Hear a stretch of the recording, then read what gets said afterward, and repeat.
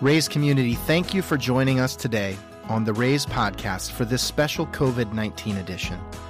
No one has been through what we're going through right now, and we don't have all the answers. But we're committed to learning from each other and sharing best practices for remote fundraising, working from home, and navigating this uncertainty.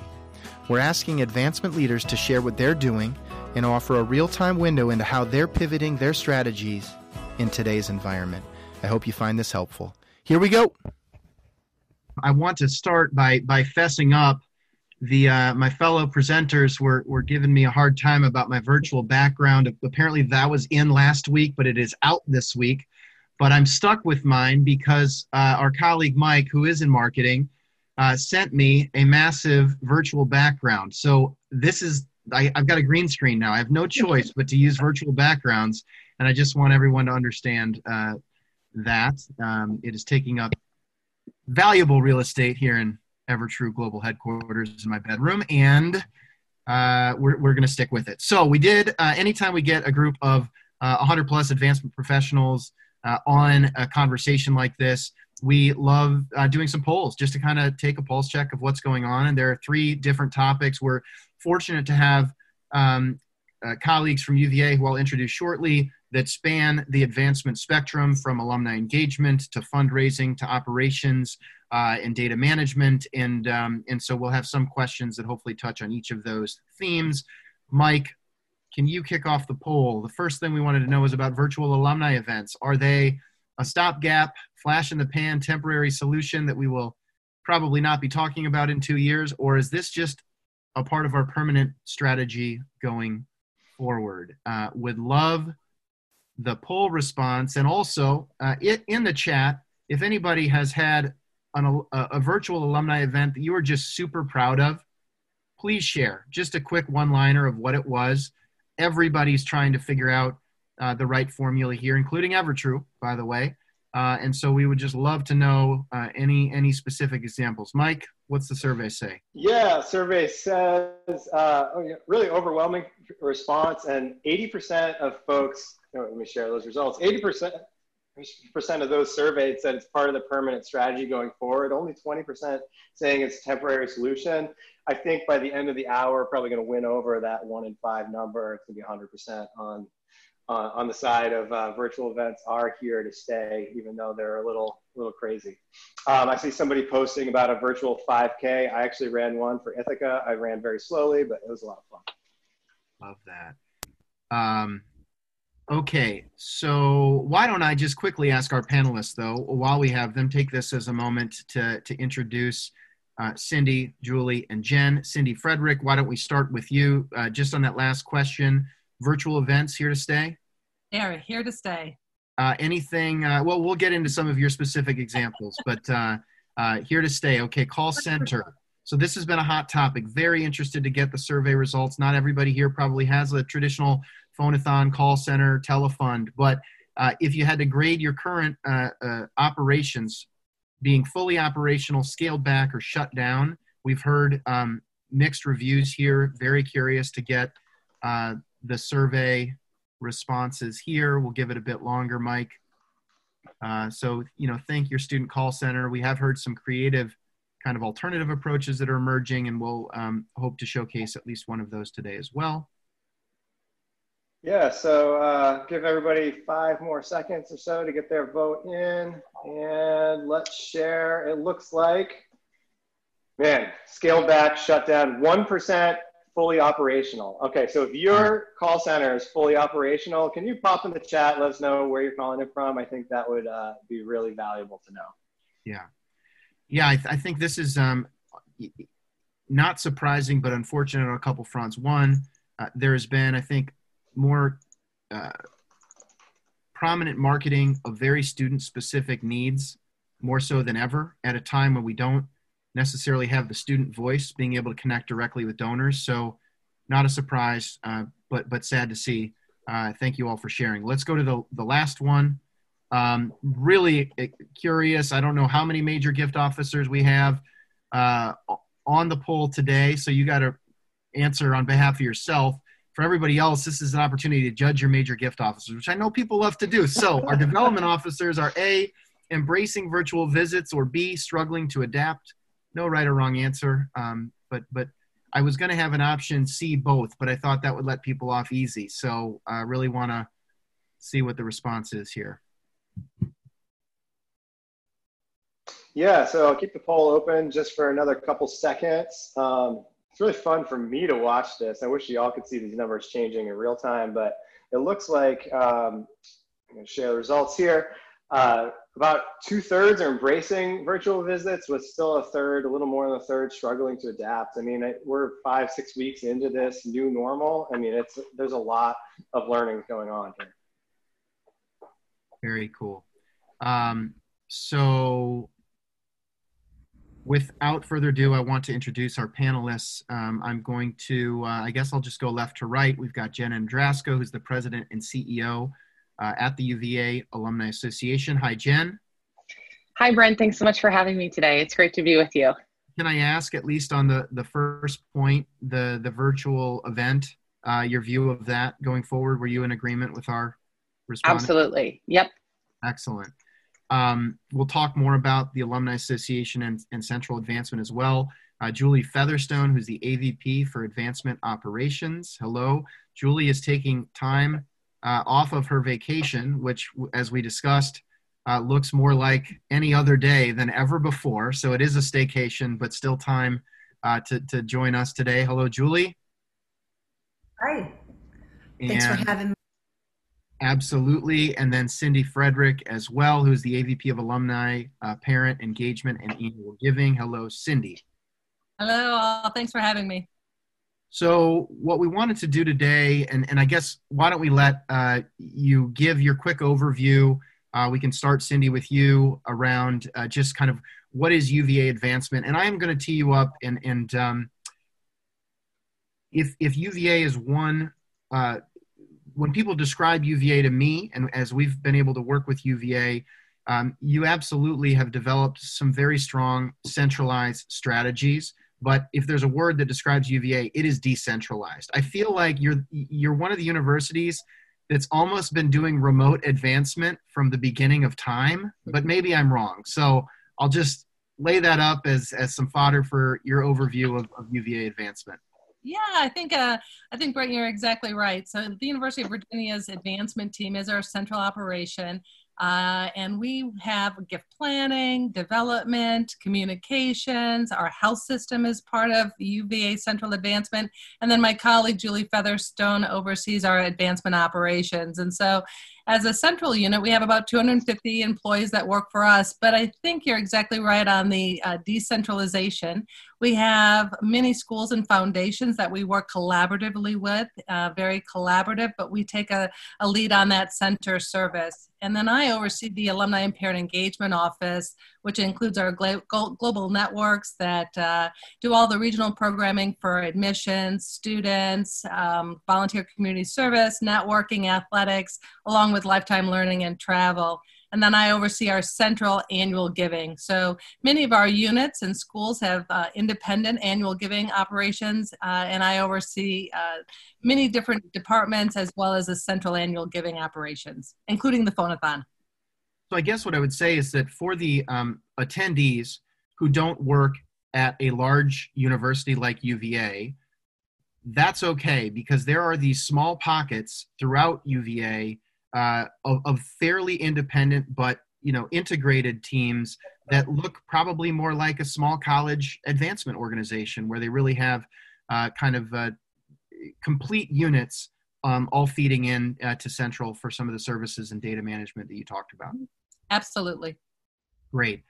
Any other comments, Julie, that you want to share around the operations side from a Central perspective? I think Cindy covered it very well. I mean, it is an interesting structure. There are 18 separate fundraising foundations, as you said, many fundraising shops. And our goal is we are one UVA in the end. From our constituent standpoint, when they see UVA, they don't understand that complexity. I think that we have done a really great job of balancing that proud tradition of the affiliate foundations and the central advancement operation, and that our approach is truly a one UVA approach. Absolutely. And then Jen, we would love kind of your overview on the UVA Alumni Association. Yeah, absolutely. Thanks, Brent. So as Julie and Cindy mentioned, we are this very disparate sort of group, and to your point, there's a long history behind it. The Alumni Association has existed for 182 years, and I think it's not surprising given that we were founded by Thomas Jefferson, who was a states' right advocate, that we should have a really federated system at the University of Virginia, all pulling together for a common goal and objective, but very much working for individual schools and units or missions. The Alumni Association was started back actually even before the university had a president, when alumni answered the call to service to support the institution back when it was facing some pretty treacherous financial insolvency. And because we are a self-governed independent 501c3, we have this really privileged position of being able to represent the independent voice and perspective of alumni back to the university, which is particularly important at a public institution where you have a governing board that is politically appointed. So having an independent alumni association ensures that independent voice of alumni can be shared through our governing board. Here at the Alumni Association, we have a 36-member board of managers that oversees the association. Here at the association, we have 85 employees, and like Cindy, we also have an engagement mission, and we have a pretty discrete lanes that Cindy's team and our team operate in, but we work really collaboratively across those lanes as well.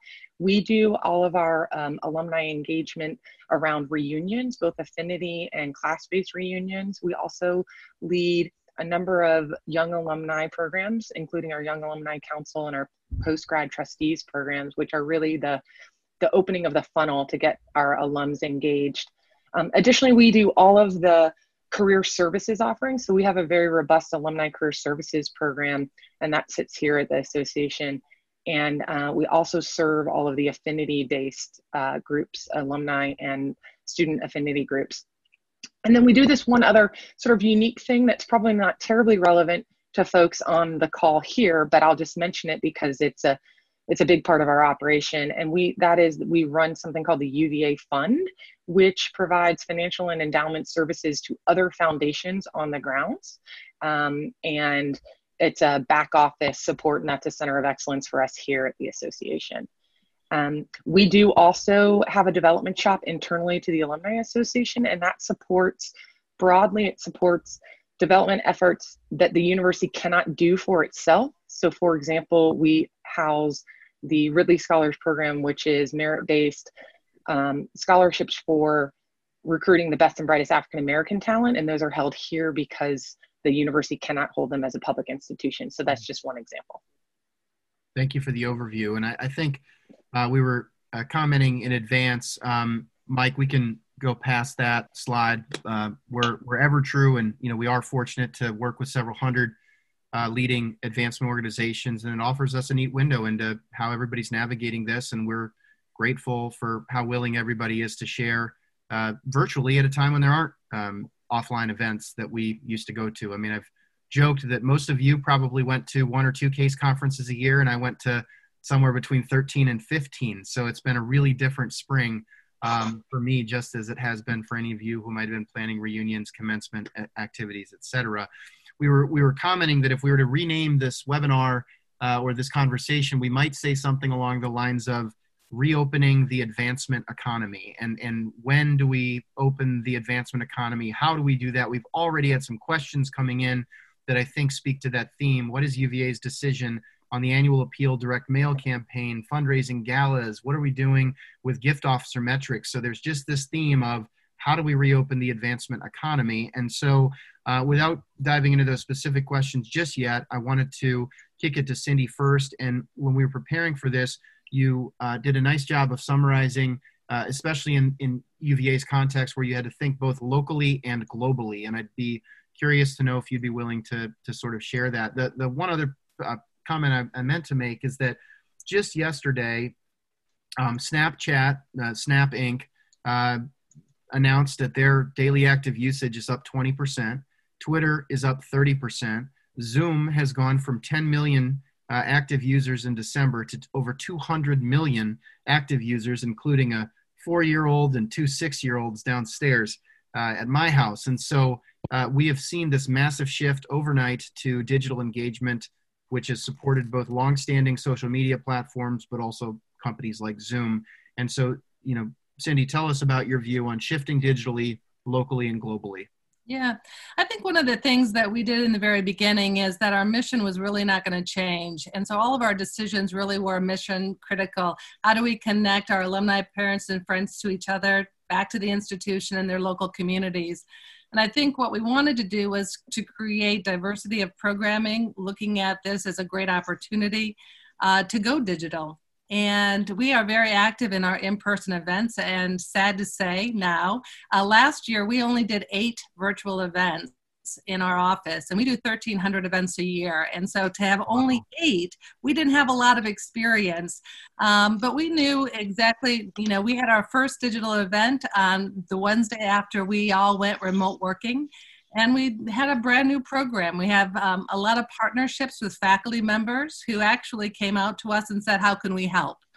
And so one of the things that we did, number one, is looking globally and locally, but who could we partner with and who could we have join with us? And so our Center for Politics called up and said, how can we help? Larry Sabato said, I'm doing a conference call. I'd love to join in with you on that and talk about politics and the pandemic. And so we did a whole new platform. It was a calling in conference, kind of like the old radio days.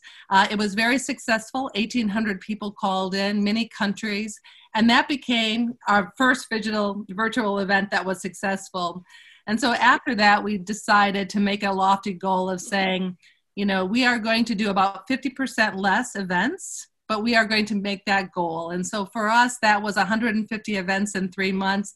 But we also decided we wanted to have a lofty goal that we were going to meet or exceed the number of registrations because we could in this virtual space.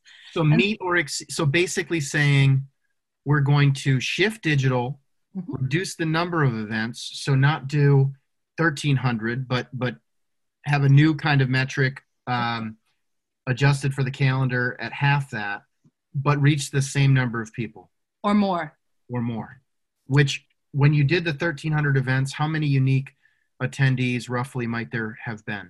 Well, we had about 50,000 registrations for about 35,000. And so we're looking at right now of having 15,000 registrations in a 3-month period.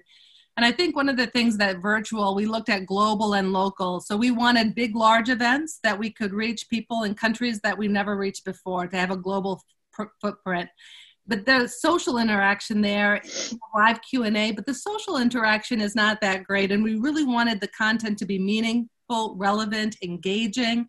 And so we asked those questions. So we also wanted to have the happy hours. We wanted to have the virtual runs that someone talked about. So we're doing our first one on Saturday. We wanted to have faculty webinars and conversations and volunteer meetings. And so we were able to pivot very quickly, but we didn't have the resources or the skills on our team. It was just, it was like a startup organization again. I've been part of 2 startups, and so a lot of our team members work 24/7, learning how to do a webinar, learning how to do something. And we wanted to make sure that we had the book clubs, we had the faculty speakers, we had the networking opportunities, and that we had all types of different events, Facebook Live meetings. But so we just basically took, our foundational guiding principles and said, how can we do this in the digital space? And then the biggest, I think, help for us, we have a very strong alumni population that are volunteers, and they helped in the very beginning. We had our very first meeting with them the first week in March, and they helped guide and direct kind of the activities. So it was very much volunteer driven as well, and still then staff supported. I am so glad that you shared that. And I think that this is an example. I just have to ask, when you think about running 1,300 events, getting 50,000 registrants and 35,000 unique alumni on a population of how many alumni? About 240,000. 240,000. So when you think about the budget required to do that versus the budget you now have allocated for this new virtual programming, I'm not going to ask you your budget on events, but I am curious, just orders of magnitude, how much more efficient might you be in achieving the same goal, which is engaging and connecting alumni to the institution and one another, but I imagine at just a radically lower cost. Yeah, there is a cost to the digital space, and I think we need to make sure that that's part of what we're looking at. But yes, in-person events are expensive. I think they hit that social, that interaction in a much more deeper way. And we all need one of those right now. Okay, let's be honest. Like, yeah, a good tailgate would go a long way right now. So don't give up on that forever. No, but I think this expands and magnifies our outreach in ways that we didn't think were possible. Yeah. And so it's forced to go there. So that's why I don't think virtual is going away, but I don't see in-person going away as well. I think University of Virginia is very much built on this residential community. I've worked here for 28 years, and in-person events will still be a thing for the University of Virginia. Our community loves to gather as a family. So that won't go away, but virtual events are certainly more efficient and reach a much more global population. There is no question in my mind.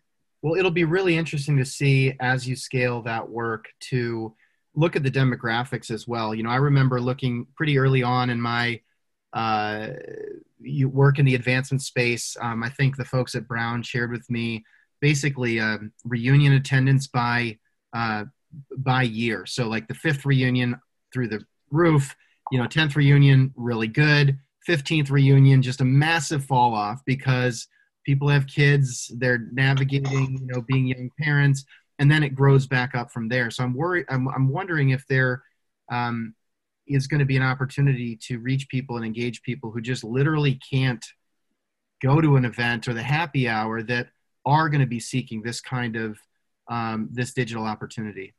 And I think your point is well made. And the big thing that I would say, if there was one thing that I'd encourage everyone to do when they're thinking about virtual events, is to figure out how to capture those registrations. So we made a commitment that we were going to still maintain a registration system so that we can look at that data. And I'll be very curious to look at how many brand new people that never have engaged with us in an in-person event, what percentage came out for the very first time in this digital space. And we couldn't do that unless we had that information. And so that would be my one big takeaway, is that if you're doing webinars or virtual events, find a way to have people register so that you can capture those in our database and in our ever-true systems, wherever we have, so we can follow up and see those trends. Well, I think that's maybe a good segue just to kick it over to Julie for a minute, but we've been thinking a lot about that. Think about how many of those 1,300 alumni events, especially in a decentralized, sort of very volunteer-driven context, where no matter how hard we beg alumni to take good registration lists at the door, there are just varying degrees of how well that gets done. And I do think there can be, even for our work, right? We have 188 people right now. We know who is here, and if we talk to 188 of you at a case conference, for sure we'd be trying to get business cards and transcribe it and double check. And it's just so much harder when you're in that offline world to capture the data. We've got really a neat opportunity, I think. Now, I'm curious, Julie, how much of your team has been thinking about, is Zoom kind of the new chapter registration, and how do we, ensure that we're getting the data fed in so that it becomes actionable for both engagement scoring, but also prospect discovery and follow-up efforts?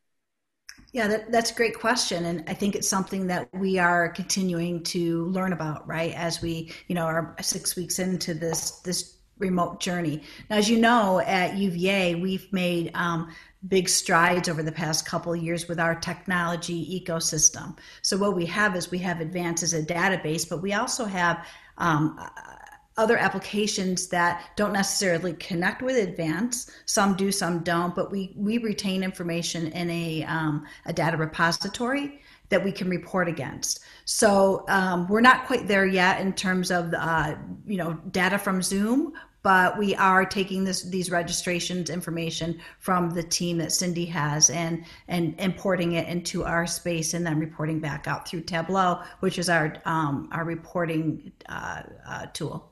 Well, Julie, this wasn't meant to be a product roadmap discussion, but we probably should pick your brain on what that Zoom data integration might look like, because I do think, for example, we've been working with Eventbrite as a partner, where we had institutions using Eventbrite, but then struggling to get that data fed back into their database of record.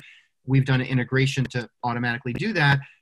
Your team has worked with Cvent, for example, and we've had some great conversations about Cvent. So there's been lots of work on the traditional offline event engagement systems. It could be iModules as well, but now we've got this whole virtual event ecosystem that sort of showed up overnight, and we're all going to, I think, as partners in the space, have to figure out not just the strategy to attract 1,800 people, but then how do we turn that into a real data asset going forward? That's on us. That's on your team.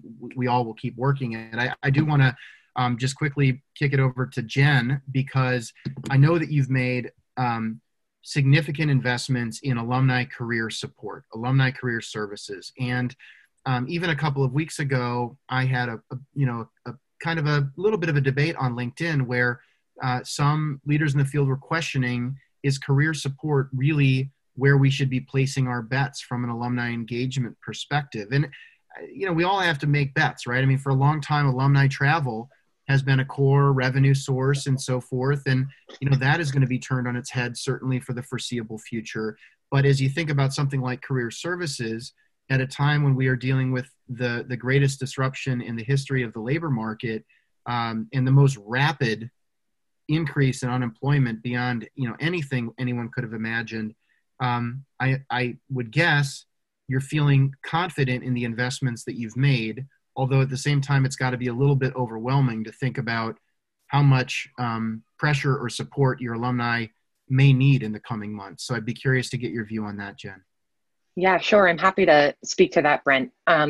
You're right that we have made a really significant investment in our alumni career services offerings over the last several years. And that was a direct result of the ask from alumni.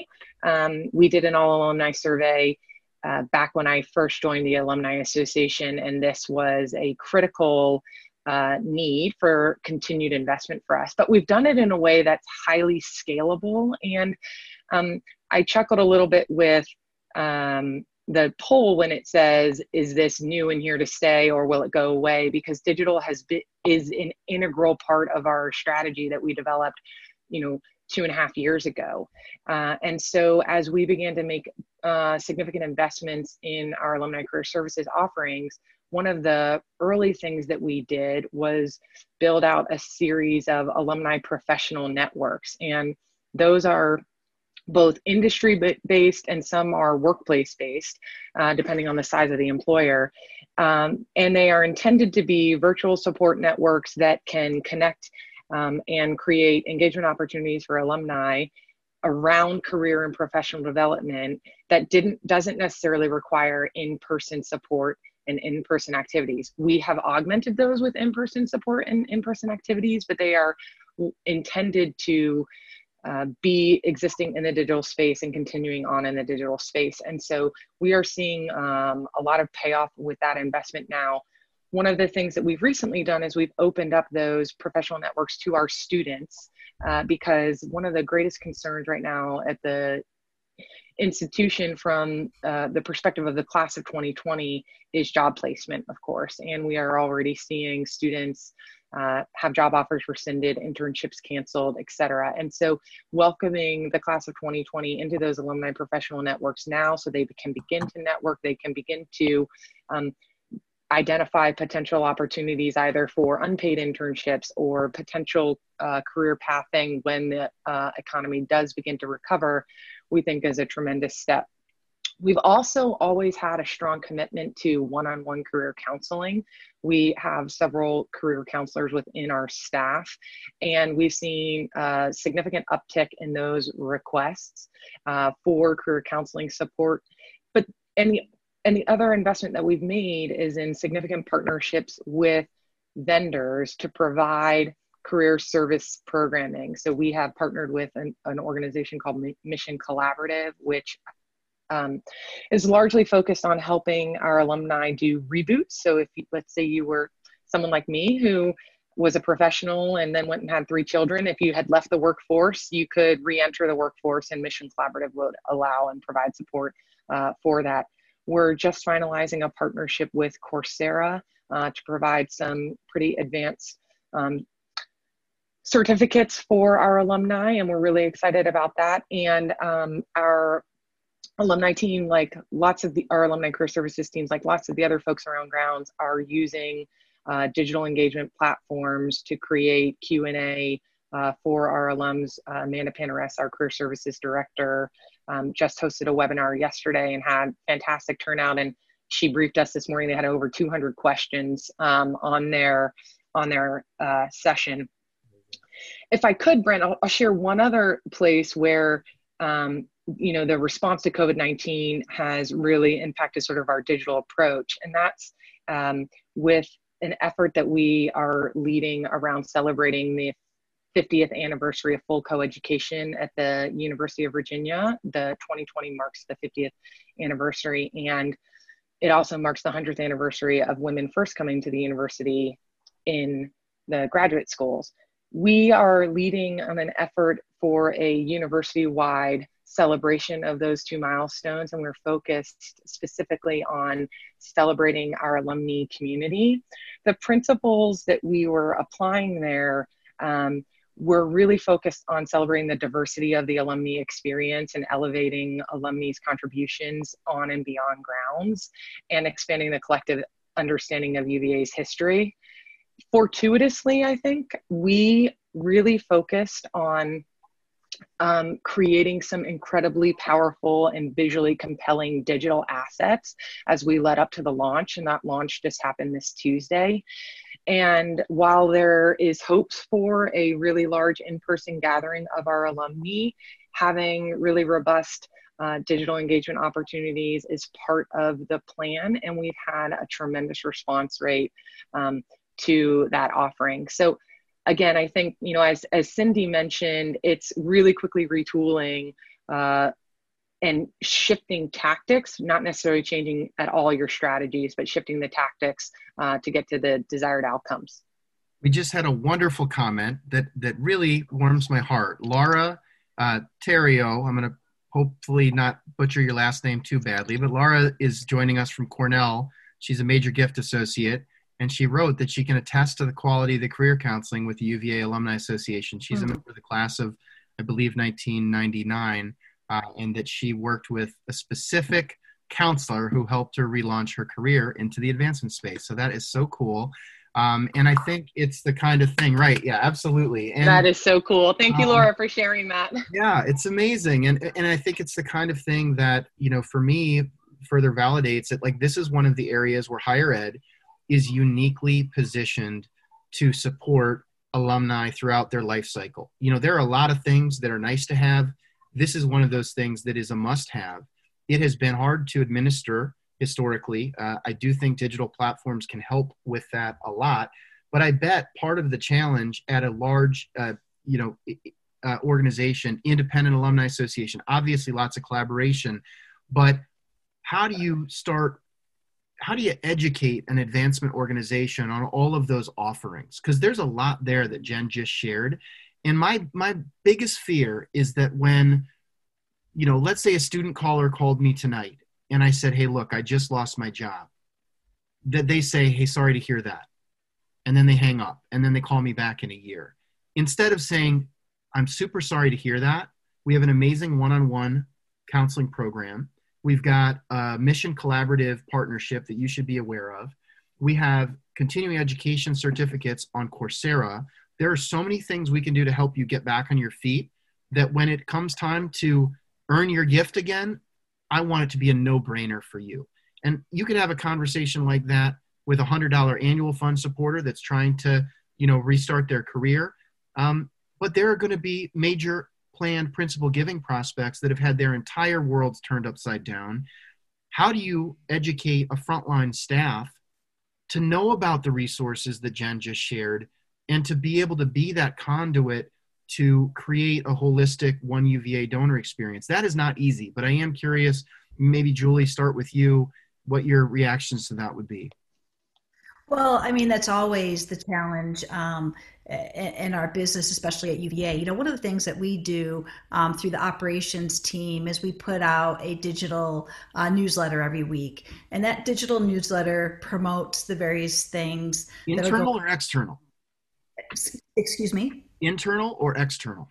Internal to our team, to our 500 advancement professionals, not only in the center, but across the community, in our foundations, in our units. I mean, it's always our goal, because as you said at the beginning of this, we're a highly distributed environment.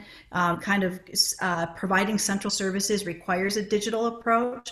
So we've just taken that and focused a little bit more on today, right? The virtual visit. Well, virtual visit is a challenge. I mean, we saw the results of your survey. Not everybody is primed for that. A lot of these fundraisers are person-to-person individuals. So this new territory of finding a way in to have a virtual visit and not ask and not even allude to that sort of thing is changing. Some of the events that Cindy's doing, the events that Jen offers, we promote those in a weekly newsletter to our community as ideas, conversation starters for virtual visits, and other offerings that are going on within our community. So that's one thing that we do. We offer that digital communication piece to tie it all together.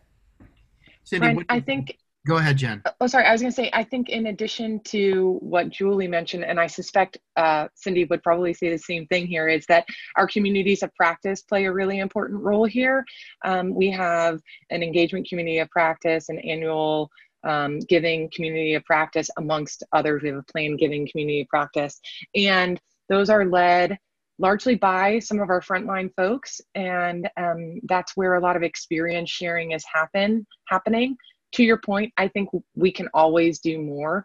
The newsletters that Julie's team sends out are fantastic, and I think it's a great way for sharing the resources. And even there's limited real estate, right? You couldn't possibly capture it's right. A snippet of the top 5 or something like that, which is wonderful. But I think we have to rely on our staff to be really good ambassadors and with their partnerships, and then also making sure that those resources are really readily available on our networks so that folks can find them easily. Mm-hmm. I mean, look, this is a challenge in any organization, right? It's like, we're a software company. How do I ensure that all of my colleagues know about all of our products and features and the changes and can, communicate those based on a given customer prospect's needs? And so I don't think this is a challenge that's unique to advancement. But I am curious, Cindy, when you think about kind of the portfolio of services that you can offer to your constituent, not in exchange for philanthropic support, but in hope to earn it, how do you make sure that the team knows about all of those offerings? Might have broke up a little bit there. Cindy, did you catch any of that? No, I lost you there. I had a lag in the internet. I apologize. No, it's fine. All I was going to say is when you think about ensuring that your team is able to take all of those offerings that Jen described and integrate that into the broader donor experience, how do you do that? That's got to be kind of overwhelming. Or even as you think about all of these digital events you're now scaling, how do you ensure that the right prospects not only get broad marketing invitations, but that a gift officer is able to say, hey, Brent, I think you might really like this event. I'd love for you to join. Yeah, I think a couple of things. I think number one, not only your staff, but I think the best word of mouth is from our alumni and students. And so part of it is making sure you have the training. We have 200 student workers that work in my office. And so we have an orientation with them to talk about all the different services that are available. And our phone-a-thon callers, the education that we have for them to be able to answer those questions I don't want them to hang up. I want to have this to be an engagement conversation. So they're not necessarily judged on how many calls that they can do in an hour. They're judged on the quality of those interactions. The same thing with our alumni volunteers, by providing them with the resources that they have, quick toolkits, regular communication, really treating them as an extension of staff, as an insider. They then can provide that information and support. So I think part of it is just making sure that that's always top of mind, that we're always educating, that we're also just keeping that relevant.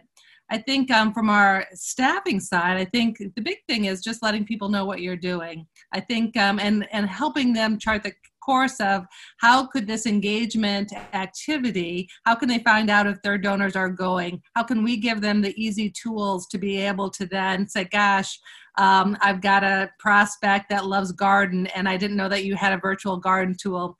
So I think having a strategy for communication with our development officers is key as well. And we've implemented a weekly strategy for that alongside with Julie's team. Love it. Well, I want to be conscious of time, and I want to make sure we have a chance to reserve some specific time for Q&A. And we've got some really good questions that have come in. But I think that I might jump to the one of the questions is, we're trying to reopen the advancement economy. We're doing that more digitally than ever before, both from a event perspective. I think one of the takeaways for everyone is, if you don't know how many offline versus online events did you have last year, how many registrations did you have, how many unique people did you engage, and what's your goal for this year, that's something we all should really think about. And so great job, Cindy, on that front. But I am curious, when you think about what is happening today, we're talking a lot about what are the new things that we are doing more of. What are the things, Jen, that we were doing that we're now trying to double down on?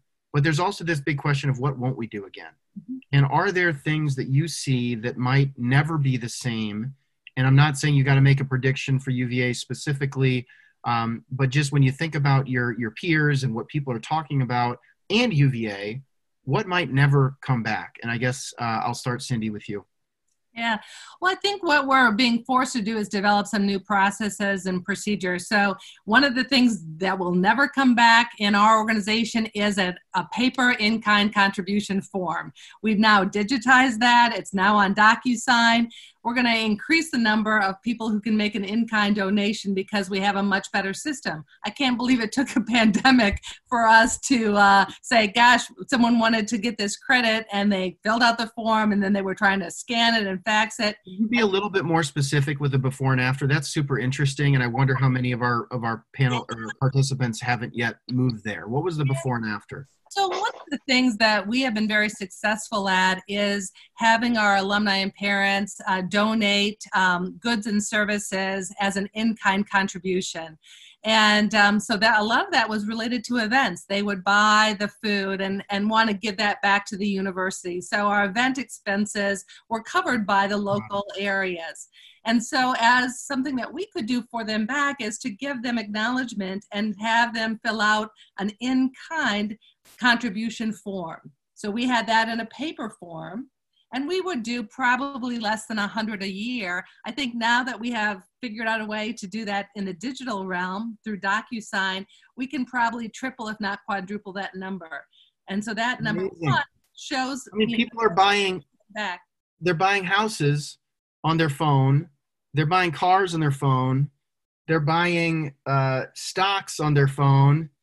And they're doing a multi-step paper form to be able to help out UVA. I mean, that's crazy. But I think that's an example where where we are able to. Diana Turner, I hope you don't mind me sharing, Diana, but Diana wrote us and said, we still have a 3-step paper form for Auburn. I am moving this idea forward. So nice work, Cindy. You just streamlined things for Auburn for decades to come. And we'll make sure that Diana can follow up if there's more info. So Julie, I might kick it to you. What's something that has just always been a part of advancement, but might not be going forward? Any ideas yet? Anything come to mind, or too early to say? I don't want to make any predictions. I think that, it's obvious that we've touched some things, socially and economically here that there's no going back from. So, are we going to have huge events? Maybe, maybe not. Maybe it depends on the time of the year. Maybe it depends on the bug that's going around, right? So this is forever, our new behaviors is forever going to change this business. But I don't think it necessarily derails the business. I think we just need to find a different approach, which is always interesting to me, right? One thing I know that I'll never buy another one of is a tower, a desktop computer. And fortunately, in Central Advancement, we had none. When we went home on the whatever day, the 11th or the 15th, 16th, whenever it was, we just snapped our fingers and everybody picked up their laptops and walked away because we were prepared for that. You're the second person that has shared that. Chris Campbell, who runs advancement strategy at Oklahoma State, shared the same thing. It was one of those just kind of obvious, moments where even the thought of like how many people didn't have laptops, right, and like how many advancement shops were scrambling or maybe still are to get people laptops or iPads or what have you. I mean, those are the things that that you really take for granted. And I think the days of that kind of computer in the old office cube are gone. I think what's going to be interesting from my standpoint is the emerging technologies, right? I mean, what's next? We were in the market and looking at CRMs, and we still need to do that. We need to replace Ellucian Advance at UVA. But what's next? And I think on the other side of this, not too far down the road, is the emergence of some very interesting technologies for the new world of advancement, whatever that may be. So I'm ready for that. I've got my eye out for that sort of thing, Brent. I'm ready for that too, and I have my eye out for it as well. Jen, so what are we never going to do again? Any thoughts? Well, I was thinking about our custom scholarships. So we give out about $2 million at the Alumni Association around the custom scholarships. And I think something that we'll never do again is absolutely require a student to come to the university to interview for those custom scholarships. A number of those have selection panels that are run by volunteers. And we have successfully transitioned all of those custom scholarships to Zoom interviews. And there was a great testament. I have the chair of the board of managers for the Alumni Association also happens to chair one of these scholarships. And he was very, very hesitant about doing the scholar selection using Zoom. And one of our staff members, Molly Bass, who's incredible and does all of our scholarship and endowment stewardship and support, spent a pretty significant amount of time getting him comfortable with the technology and making sure the waiting rooms, et cetera, were set up. And he reported out at our board meeting last Friday that it was the most rewarding and successful scholar selection process that they had ever had. I don't think that Zoom will ever make up for in-person interviews and in-person touch. And to the extent where we have the ability to have students here, I think that's where we will default. But it creates a lot of opportunity and creates more equitability for students who are finalists to be able to more effectively compete for those dollars. And so that's something I think will go away. It's a small thing.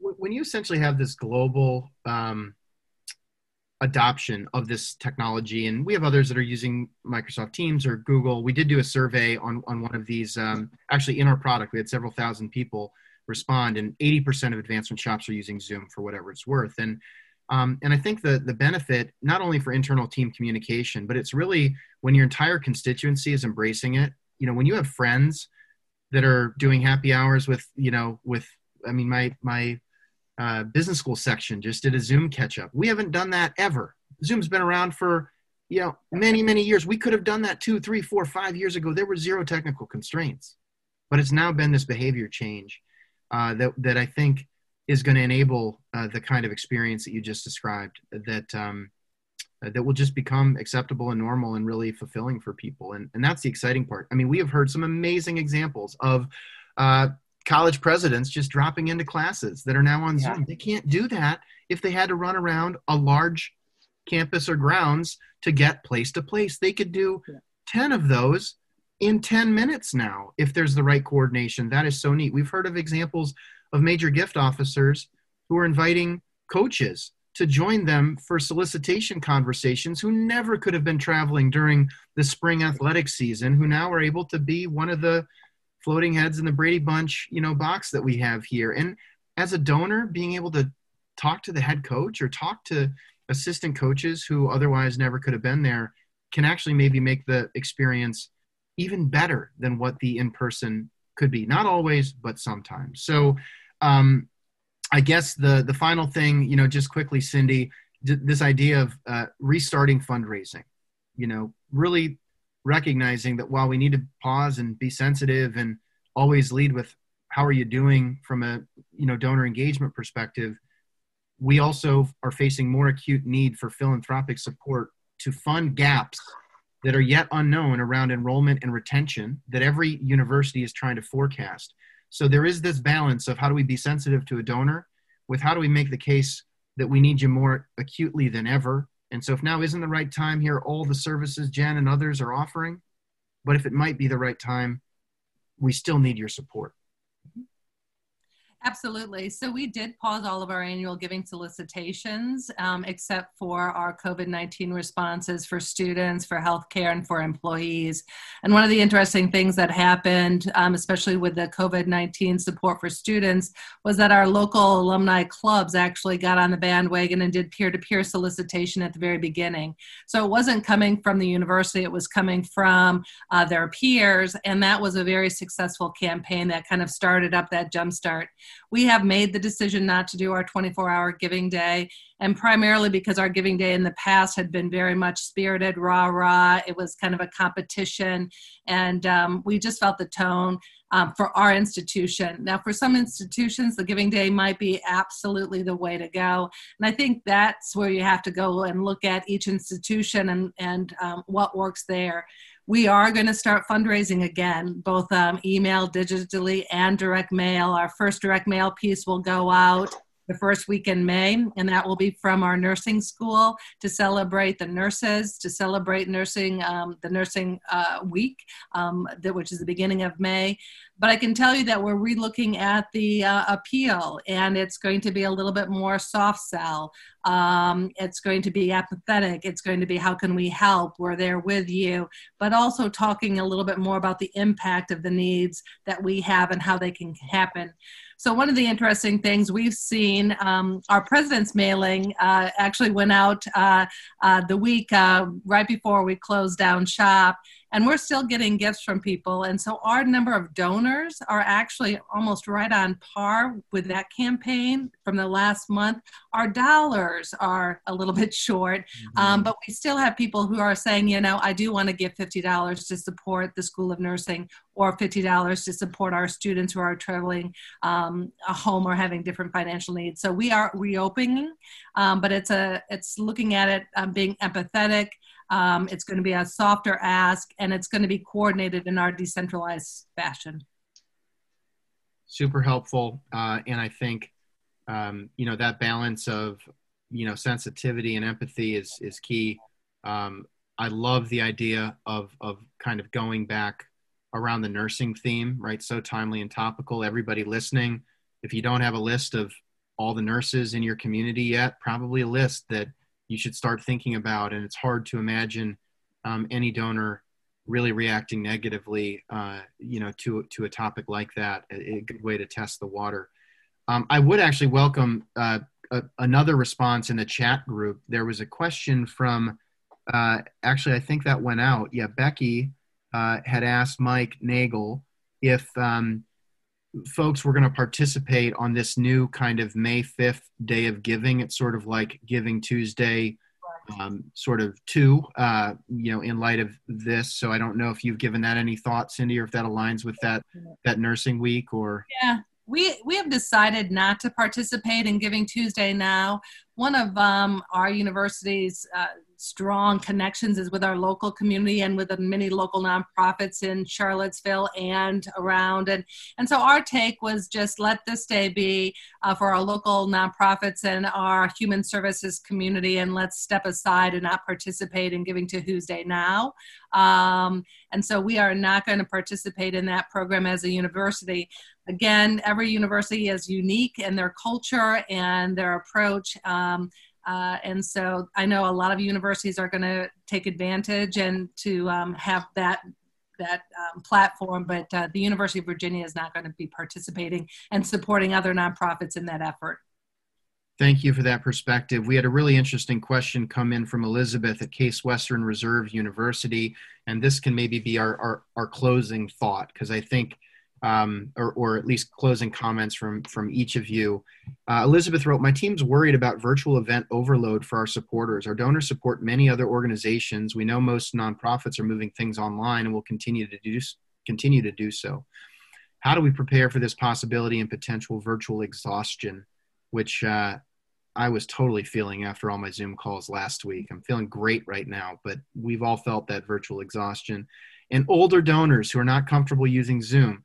We have older alumni who've asked us to postpone their 50th and 55th class reunions from fall 2020 to fall 2021, as opposed to reducing it to an online event, in their words. So any comments on that? I think both broadly, virtual exhaustion, how do we stand out from the noise? And then second, strategies around specific demographics who maybe are still trying to figure out this Zoom economy, if you will. I might start with you, Jen, go to Julie, go to Cindy, and then we'll close it down from there. Sure. I'll start with the second part of your question first, because we've made a decision directly related. We actually did make the decision to postpone our class-based reunions to next spring instead of just moving them to a virtual event. And that was done with significant input from the alumni volunteers who lead those. Our reunions program is one of our signature offerings. We bring back over 10,000 alumni to the grounds each year across our reunions programs, Young Alumni Reunion and our class-based reunions. And it's just a really important part. As Cindy said, there is something about place, UVA, and the space in the place. It has a very important meaning to our alumni. And so we did make that decision. And and I would just say that was a very challenging one, because it creates tremendous logistical challenges for us. We have a lot of space limitations. And so we had to make that decision with a lot of imperfect information because we needed to communicate it to our alumni now. And the team here is, rising to the challenge of how are we really going to rethink and reinvent the reunions program for next spring. And again, this is all assuming that public health will allow large group gatherings at that point in time. But it's forcing us to get really creative and rethink that program because we simply can't just double the number of attendees and do what we've always done. And so there's a lot of learning and growth for the team. And go ahead, Ryan. One comment would be, do both. Who knows? Maybe they aren't embracing Zoom. Maybe they are. And why not hey, today was supposed to be our day. We're sending around a Zoom link. Click the link. Yeah. Give them a shot. And if they really can't figure it out, but I bet their grandkids, their kids, other people are encouraging them to do the same thing. So they have iPhones, they have iPads, or whatever the device may be. Give them a chance. Maybe you do both. My 10th business school reunion was just postponed. I think canceled, actually. I want to do that. I hope that there'd be some kind of facilitated alternative, even though it's not exactly the same. I want to be sensitive of time, so I might need to kick it to Julie here quickly. Yeah, and very quickly, because I'm not the expert in this, but my thoughts are meet them where they are, right? I mean, right. As a support person, I agree with you, Brent. I think you don't have to, it's not one or the other, it's both. And I think this will all unfold as time goes on here. And by the way, there might be members of the 50th or 55th who can't travel, who could join remotely, and who actually might find that incredibly fulfilling. So I think now is the time to test that kind of thing. That's right. That's right. I think I would just look at the programming. What can the university where you are offer that is meaningful, different, and unique that only you can provide? Number one, make that unique experience. And then number two, diversify your platform. So have programs. We have our most successful program is a conference call. But last night we have a strong travel program. And so last night I picked up the phone and talked to 2 former travelers. So I think that the key to fatigue is just like with events. It's diversification of content and platform. Love it. Thank you all so much for sharing. We are including contact information if anybody has specific follow-up. It is just so great to be able to have an open conversation and learn from each other. And this was terrific. We were really looking forward to it. Participants, hope you enjoyed it. Without further ado, I would like to thank Jen, Julie, Cindy, and on behalf of my colleague Mike and the Evertrue team, we will do our best to keep trying to facilitate conversations like this in this new virtual world. Cheers, everybody. Take care. Good one. Thanks for having us. Bye.